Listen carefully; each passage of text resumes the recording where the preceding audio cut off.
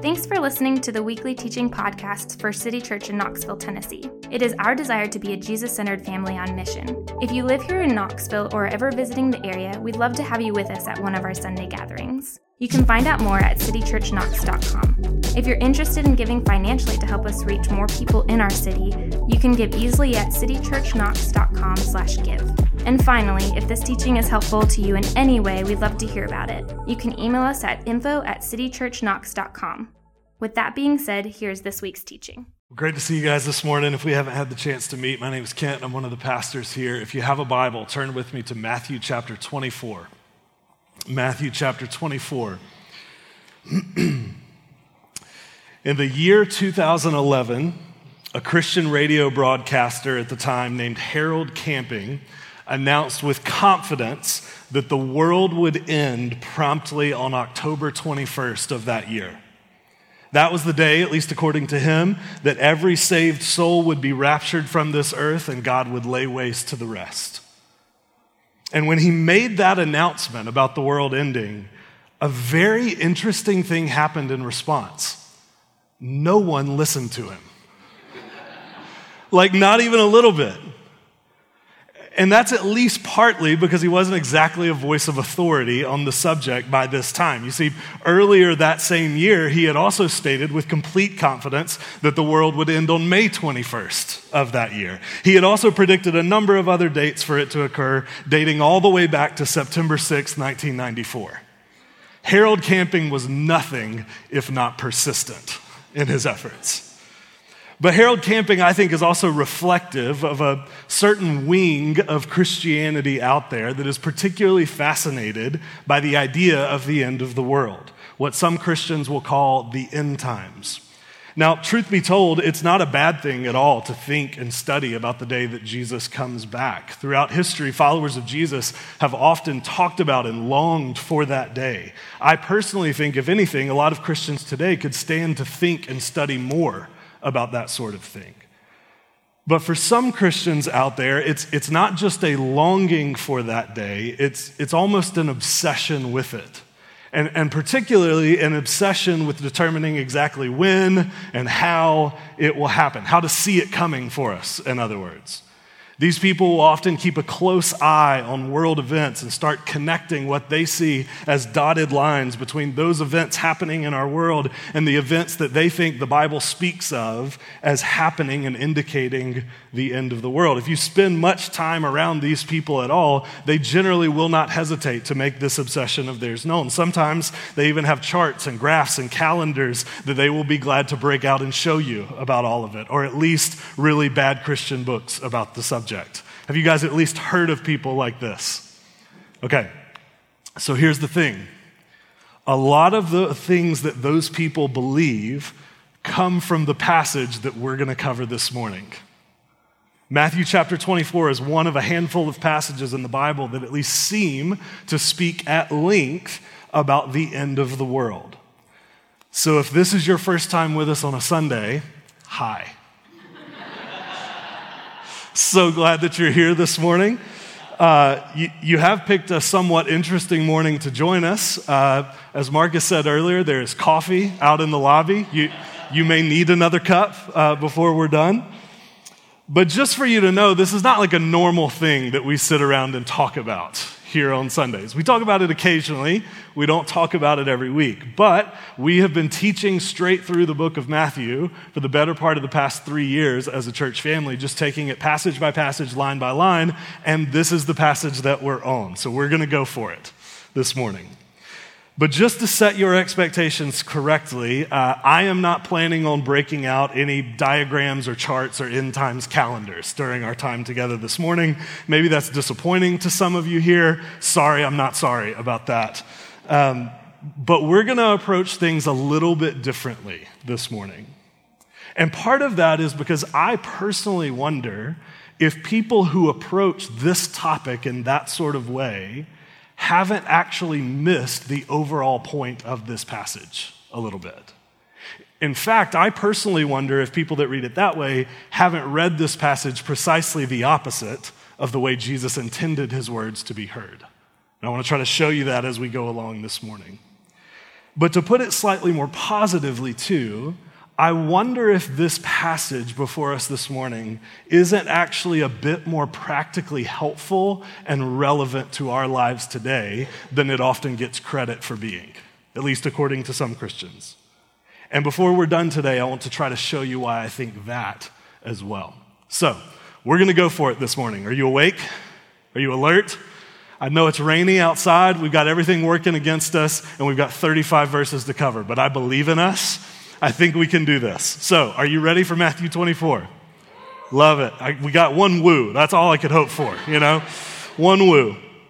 All right, Matthew 24. Pick it up with me in verse 1.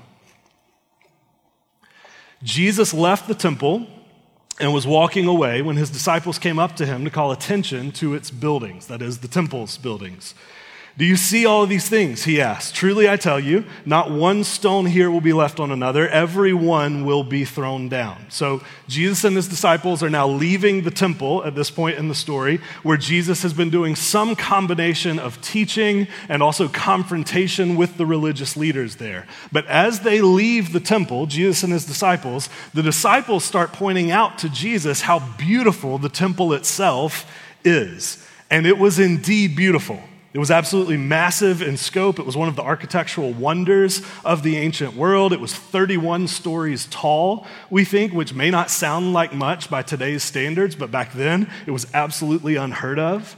It was also constructed with some of the most magnificent, expensive materials on offer: gold, marble, expensive stone, all of those sorts of things. So the disciples, as they walk out of the temple, they are marveling about the temple structure to Jesus. They're pointing out how beautiful and magnificent it all is. Jesus, however, does not seem to be in the mood for fanboying at the temple. That's not the mode he's in currently. He responds by telling them that, quote, "one stone of the temple will not be left on another. They will all be thrown down." So what Jesus is alluding to there, in all likelihood, is the destruction of the temple that would happen in the year AD 70. So right about 40 years after Jesus says this. Roman armies, we know from history, under the general Titus, would lay siege to the city of Jerusalem as a whole.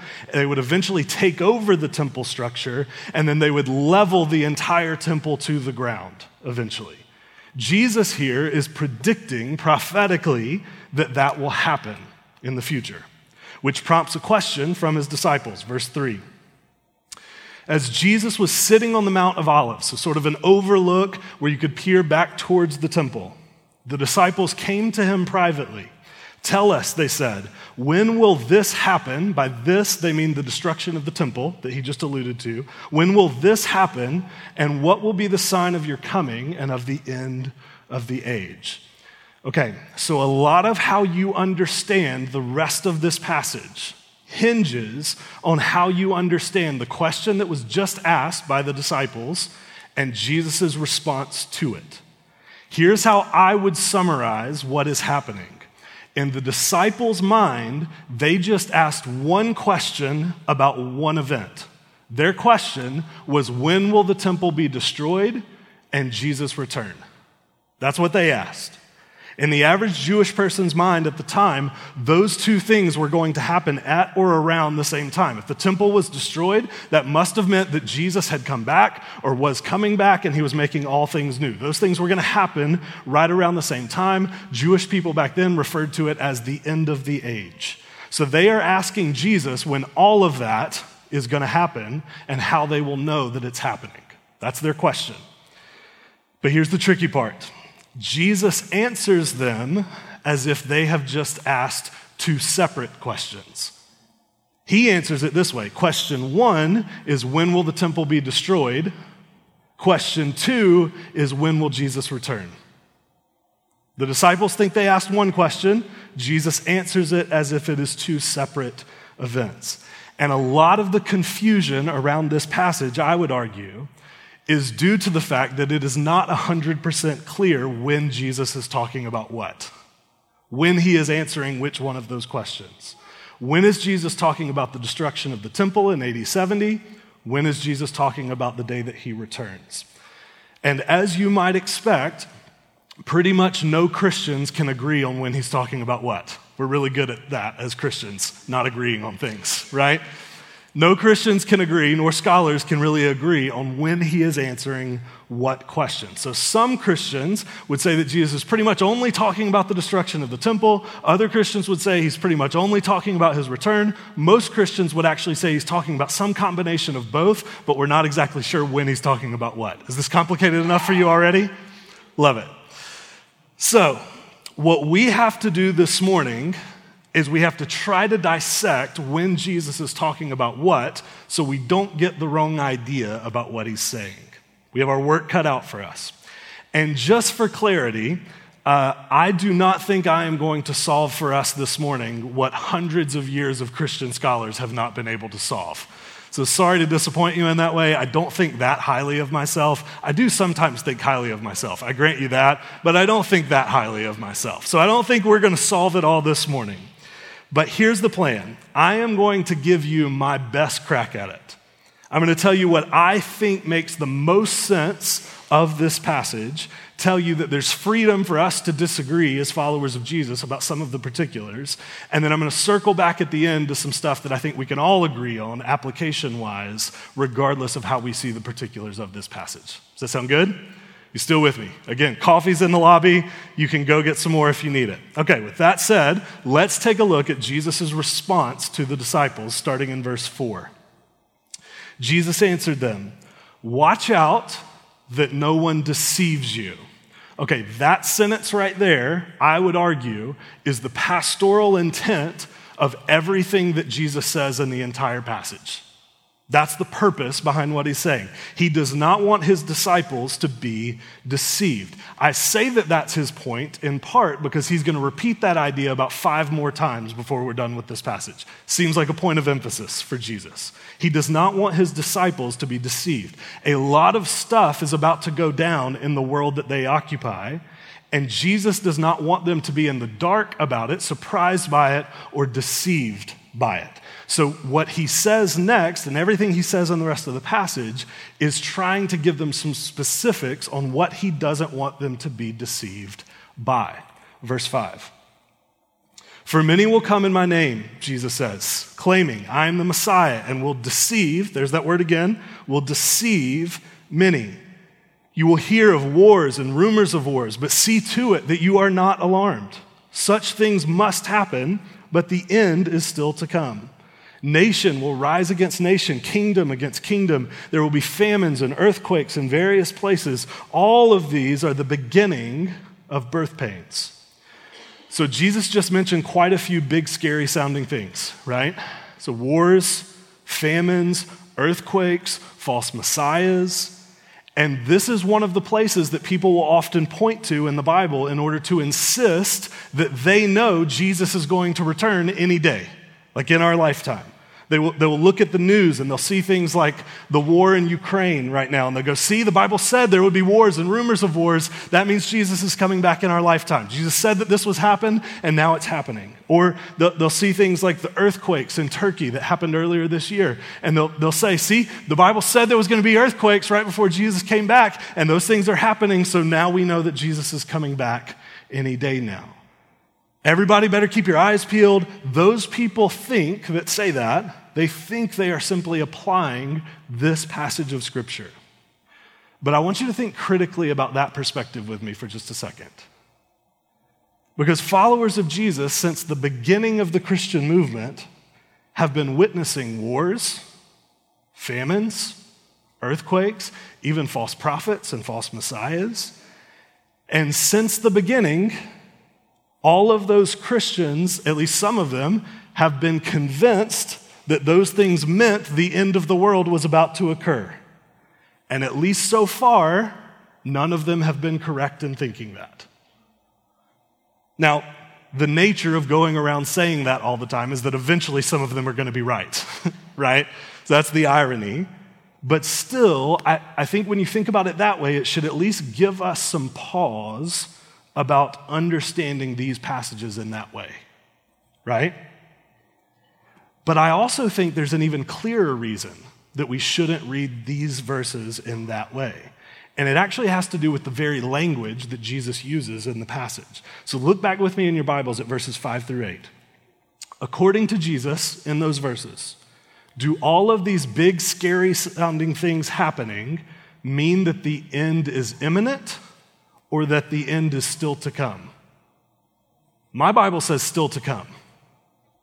Do all of these things happening mean that we should be alarmed or that we shouldn't be alarmed? My Bible says that we shouldn't. And even that last part Jesus said about these being the beginning of birth pains, maybe you read that and you go, see, labor pains means you're about to have a baby. There it is. All of this stuff means that Jesus is coming back any moment. But those of you that have recently had a baby, which I think is about half of our church right now, those of you that have recently had a baby, I want you to think about it for a second. Is the way that it worked that the moment you started having your first labor pain, you immediately delivered a baby? Or was your first labor pain the beginning of a very long, arduous process that eventually resulted in having a baby? Generally speaking, it's the second one, right? That's the way it works. So here's what I'm getting at, and this is absolutely vital to how I think we should understand what Jesus is saying in this part of the passage. I think Jesus is telling his disciples not that all of the things he just mentioned are signs of the end of the world, but that they aren't. I think he's trying to prepare them for some things that will happen, but that do not mean he has come back. So that when deceptive people show up in those moments and go, look, it's me, it's the Messiah, I've come back, I've returned, then the disciples know in those moments not to believe them, not to be deceived by those people. Does that make sense? Everybody tracking with me so far? I know that might be different than how you've heard it some places before. I think that is what Jesus is doing here. I think that makes the most sense of what Jesus says. Okay, continuing in verse 9.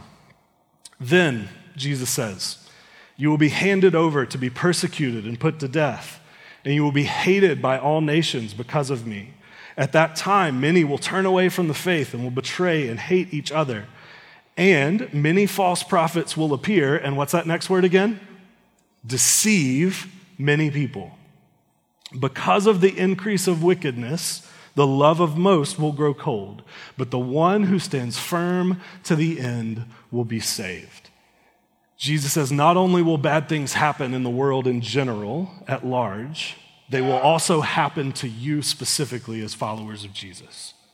Now, obviously, all of the stuff Jesus said in that section of the passage has also been happening on repeat ever since the day Jesus said it. For the past 2,000 years, followers of Jesus around the world have been hated and persecuted and killed. I get that it doesn't happen as much in our country, but it happens around the world at all times. For the past 2,000 years, people have turned away from their faith and hated each other. For the past 2,000 years, some people's love for Jesus has grown cold over time. But here again, I think Jesus is speaking specifically to the disciples standing in front of him when he said it. He's preparing them specifically for the grim reality that they specifically will be hated, persecuted, and handed over to be killed. That they will witness people's love for Jesus grow cold and people hate each other. That they will witness the increase in wickedness in their day. He's warning them that all of that is coming so that it doesn't catch them off guard when it happens. Because, verse 14, this gospel of the kingdom will be preached in the whole world as a testimony to all nations, and then the end will come. Now, that verse right there, verse 14, could mean that Jesus is waiting to come back until every nation on earth has heard the gospel. In fact, some missions organizations today will use this very idea as a tagline. They'll say that they want to get the gospel to every nation on planet Earth because Jesus said that once that happens, he will come back, and we want to usher that in.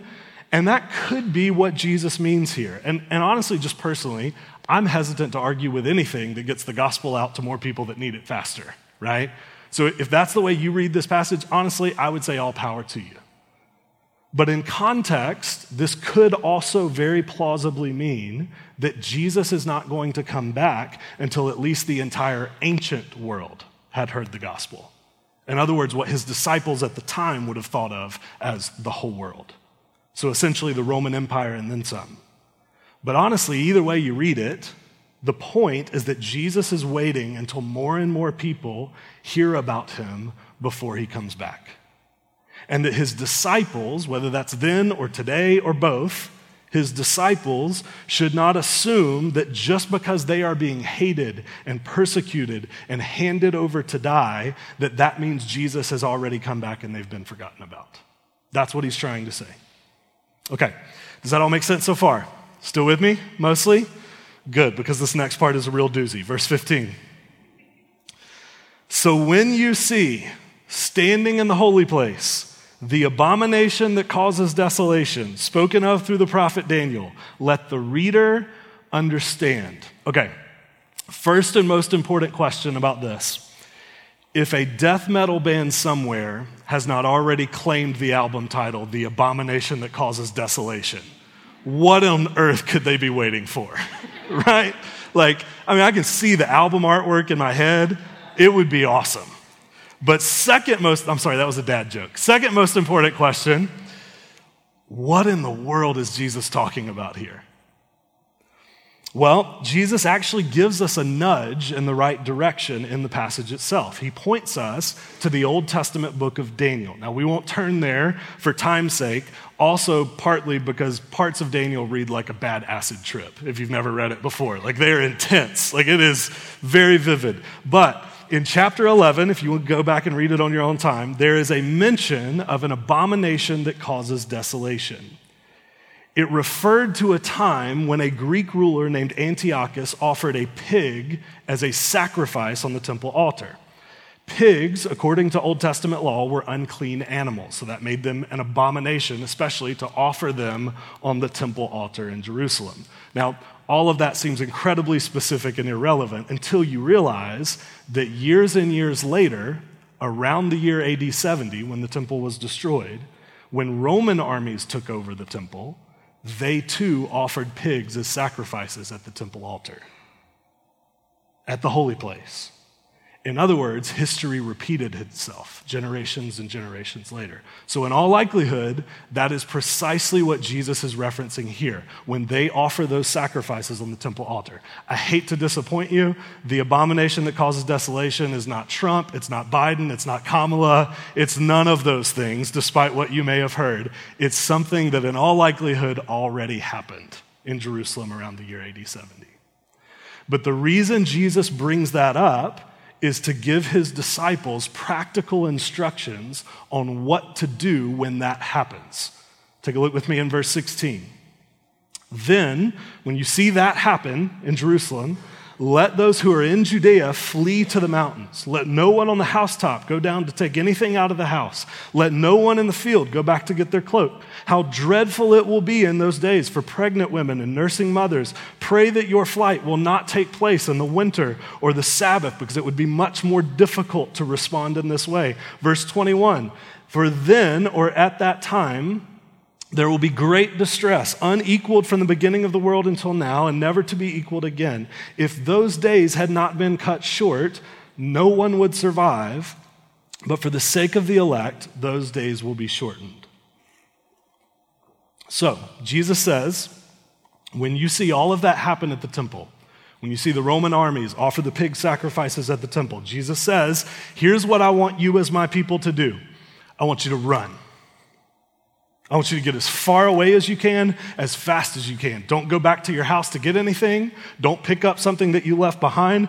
Don't look back. Just run for the hills, literally. Now, this part of the passage, I think, almost has to be referring to the destruction of the temple and not to Jesus' future return. I say that for a few reasons.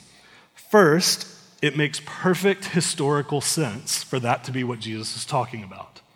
We know from history outside of the Bible that almost immediately after the Roman armies sacrificed those pigs at the temple altar, their attack on the city of Jerusalem got far more intense all of a sudden. They began killing what would end up being over 1 million people in the city, most of whom were Jewish, many of whom were followers of Jesus. They carried off another several 100,000 into slavery. Things got really, really bad in Jerusalem after that happened. So Jesus here is predicting that all of that is going to happen, and he's telling his disciples what to do when that happens so that they can survive it all. Second, reading this part of the passage as being about the destruction of the temple makes way more practical sense than it referring to the future return of Jesus. Because think about it for just a second. If Jesus is talking about his return in the future, if he's talking about when he comes back, why on earth would he be telling his disciples to run from it? Wouldn't they want to run towards it if he's talking about his return? But then third, let's just assume for a second that Jesus is talking about his future return. He's telling followers of Jesus everywhere across all of time, when they see the abomination that causes desolation, whatever that is, they should run from it. Practically speaking, how should we obey that instruction from Jesus today? Are we like watching a live stream of the temple in Jerusalem at all times to know when that happens? There's one major problem with that. This temple is no longer there on account of it was destroyed.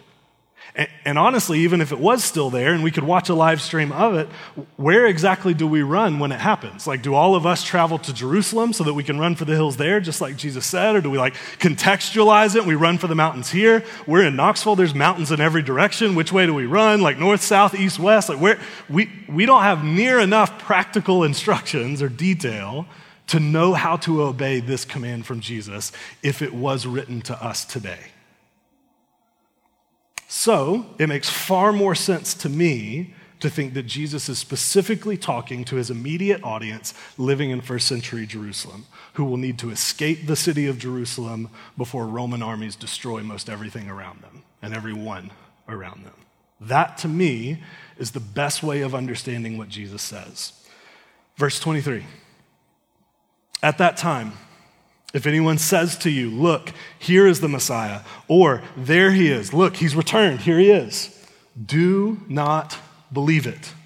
Which, just think about that for a second, would be a somewhat odd thing for Jesus to say if he was in fact talking about his return, right? Because that would mean that whoever says, look, here's the Messiah, would in effect be correct. But Jesus says, don't believe him.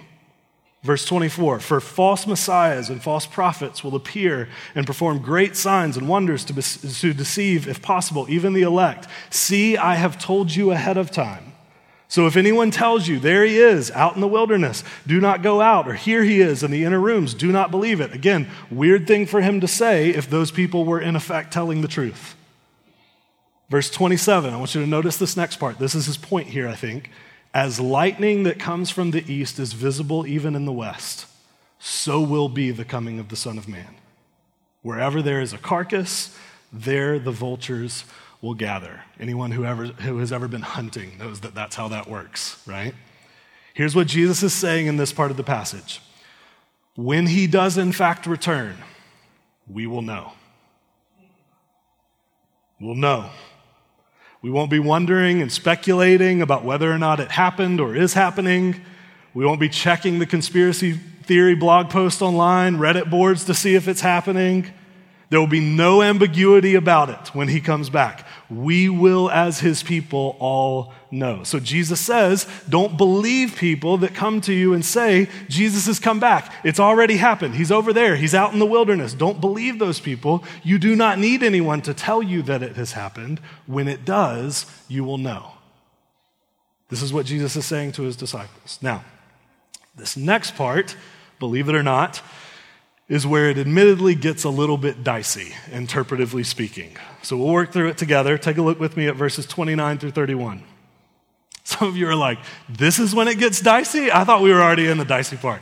This is where it gets dicey in terms of determining what Jesus is saying.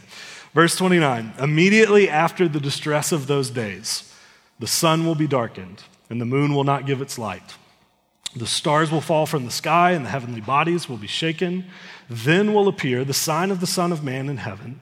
Then all the peoples of the earth will mourn when they see the Son of Man coming on the clouds of heaven with power and great glory. And he will send his angels with a loud trumpet call, and they will gather his elect from the four winds, from one end of the heavens to the other. So, a lot of us probably read this part of the passage, and we assume that it has to be talking about Jesus' future return. After all, it does say, literally, that people will see the Son of Man coming on the clouds of heaven. And that would certainly be the plainest reading of these verses, that Jesus is now talking about the day that he returns to earth. But at the same time, I don't know that these verses are necessarily about that. They could be, they're not necessarily. Best I can see it, you have two options on how to understand verses 29 through 31.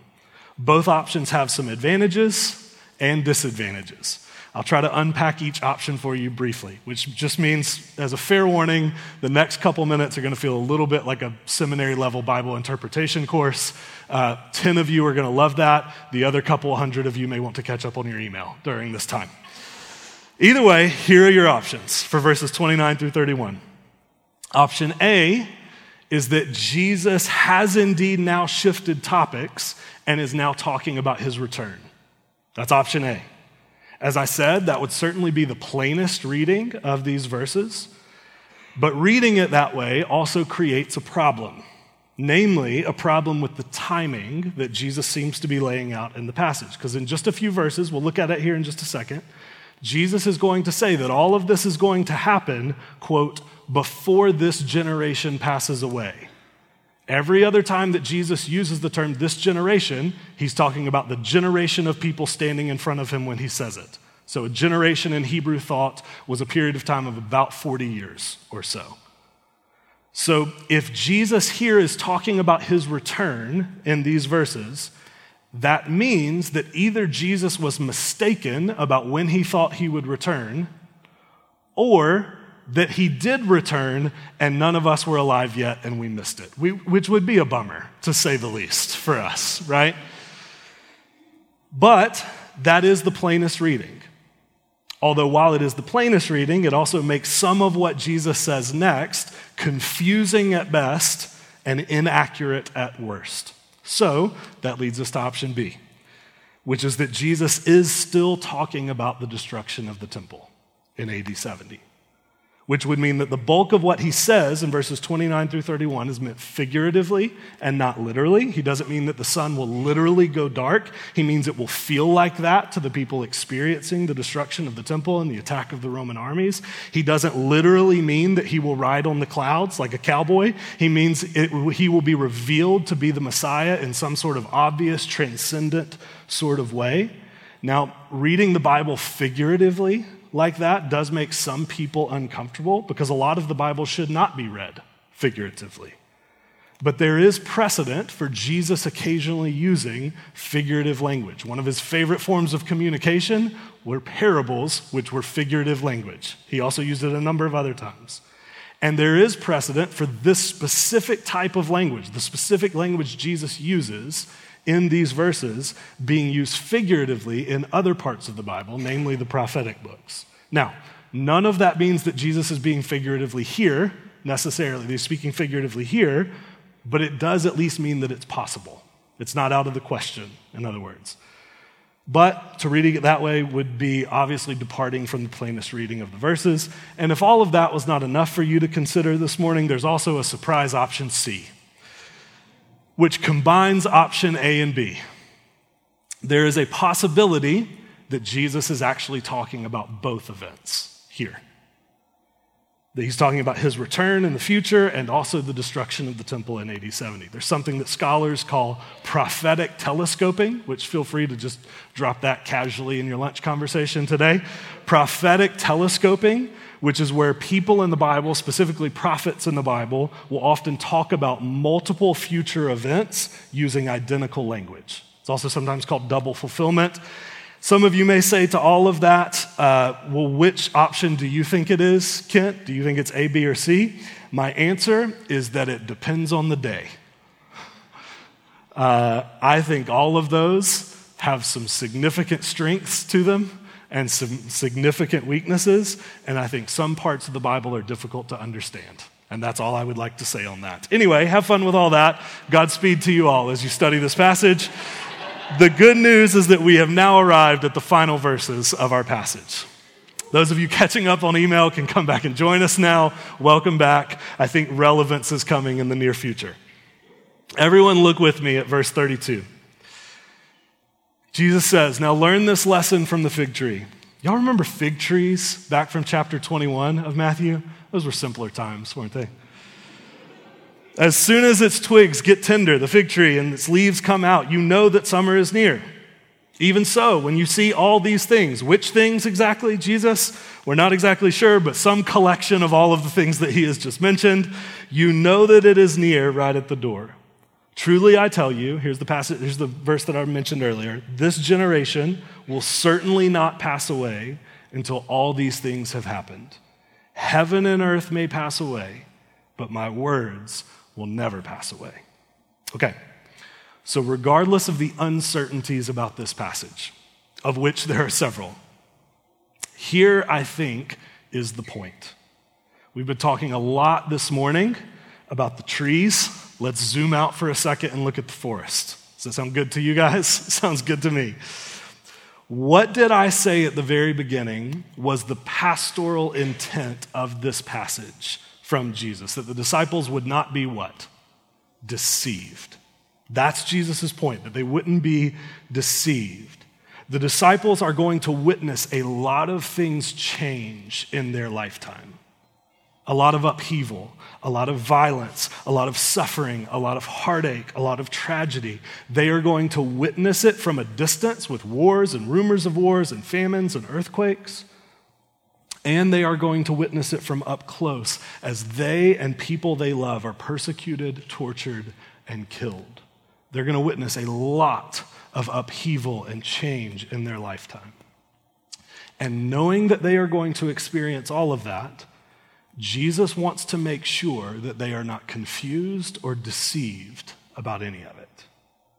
On the one hand, he does not want his disciples to look around at all of that happening around them and wonder if maybe Jesus has already come back and they missed it somehow, that he has just left them on their own to fend for themselves, that he actually isn't coming back to make all things new at all in the future. Jesus is trying to help his disciples prepare in advance for all of this to happen and help them know how to think and how to act when it does happen. So with that intention, he says to them here in verse 35, the very end of our passage, heaven and earth may pass away, but my words will never pass away. Heaven and earth was a well-known Jewish expression meaning basically everything that there is, kind of like we would say something like from beginning to end.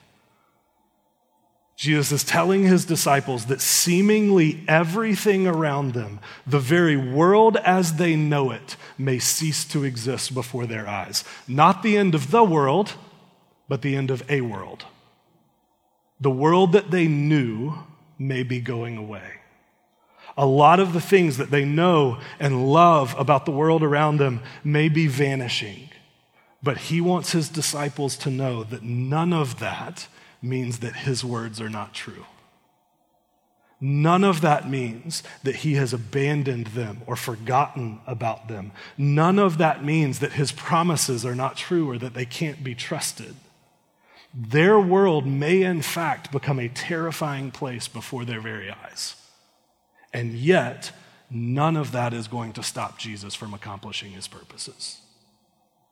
And one day, returning to make all things new. And in those ways, at least, I think Jesus' words in this passage today cut their way straight through history directly to us.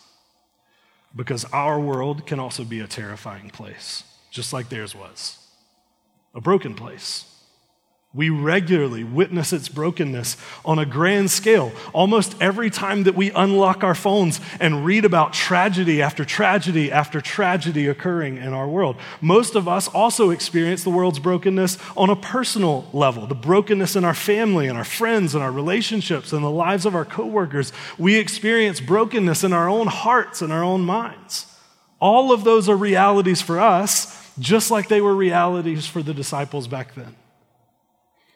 And just like them, we might be tempted to witness all of that day after day in our world and draw the conclusion that Jesus either already has come back and now he's just left us to fend for ourselves, or just that this whole thing is a sham anyway and we should stop acting like there's some grand light at the end of the tunnel.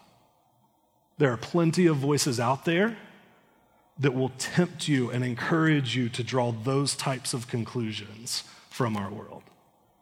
But in the midst of it all, I think Jesus speaks to his disciples and speaks directly to us. He says this, heaven and earth may pass away, but my words will never pass away. Do not lose heart. Do not give up. Mourn and grieve the brokenness of our world, sure, but do not despair. The one who endures to the end will be saved. Mark my words, City Church. Jesus will return. And when he returns, we will know. On that day, he will set every single thing right that has gone wrong on this earth. He will wipe away every tear from every eye. There will no longer be any such thing as pain, suffering, death, or tragedy for those that know and love and follow Jesus. That day is coming, Jesus says. Those words can be trusted. Heaven and earth may pass away, but my words will never pass away. So in the meantime, we as followers of Jesus, we wait. Now, we don't just wait. We don't just sit on our hands. There are things for us to do in the meantime. We're going to talk about all of that the next few weeks as we cover the rest of these chapters. But we wait with confidence that Jesus has not forgotten us, and he never will. He will make all things new. And we can know all of that because even on the day when things looked the darkest for Jesus himself, he was actually accomplishing the most. He was demonstrating for us that his words can in fact be trusted, even when things around us are at their absolute worst. So each Sunday, as a community of followers of Jesus here at City Church, we go to the tables together and we remember that day that Jesus accomplished that for us. The day where it looked like, on the surface, darkness and suffering and tragedy and death had won. But turns out it hadn't, not by a long shot. And as we go to the tables together each and every week, we remember all of that. We remember what Jesus was accomplishing through all of that. We celebrate those realities together. And we look forward to the day that he makes all things new. As Jesus sat with his disciples, partaking of this very meal, what we often call the Last Supper, he said to them, I will not take of this bread and this cup again until I drink it anew with you in the kingdom of God. What he means there is the day that he makes all things new. So until then, we celebrate that day, and we look forward to the day that we celebrate it with Jesus in the new heavens and the new earth when he makes all things new. Amen? Let's pray.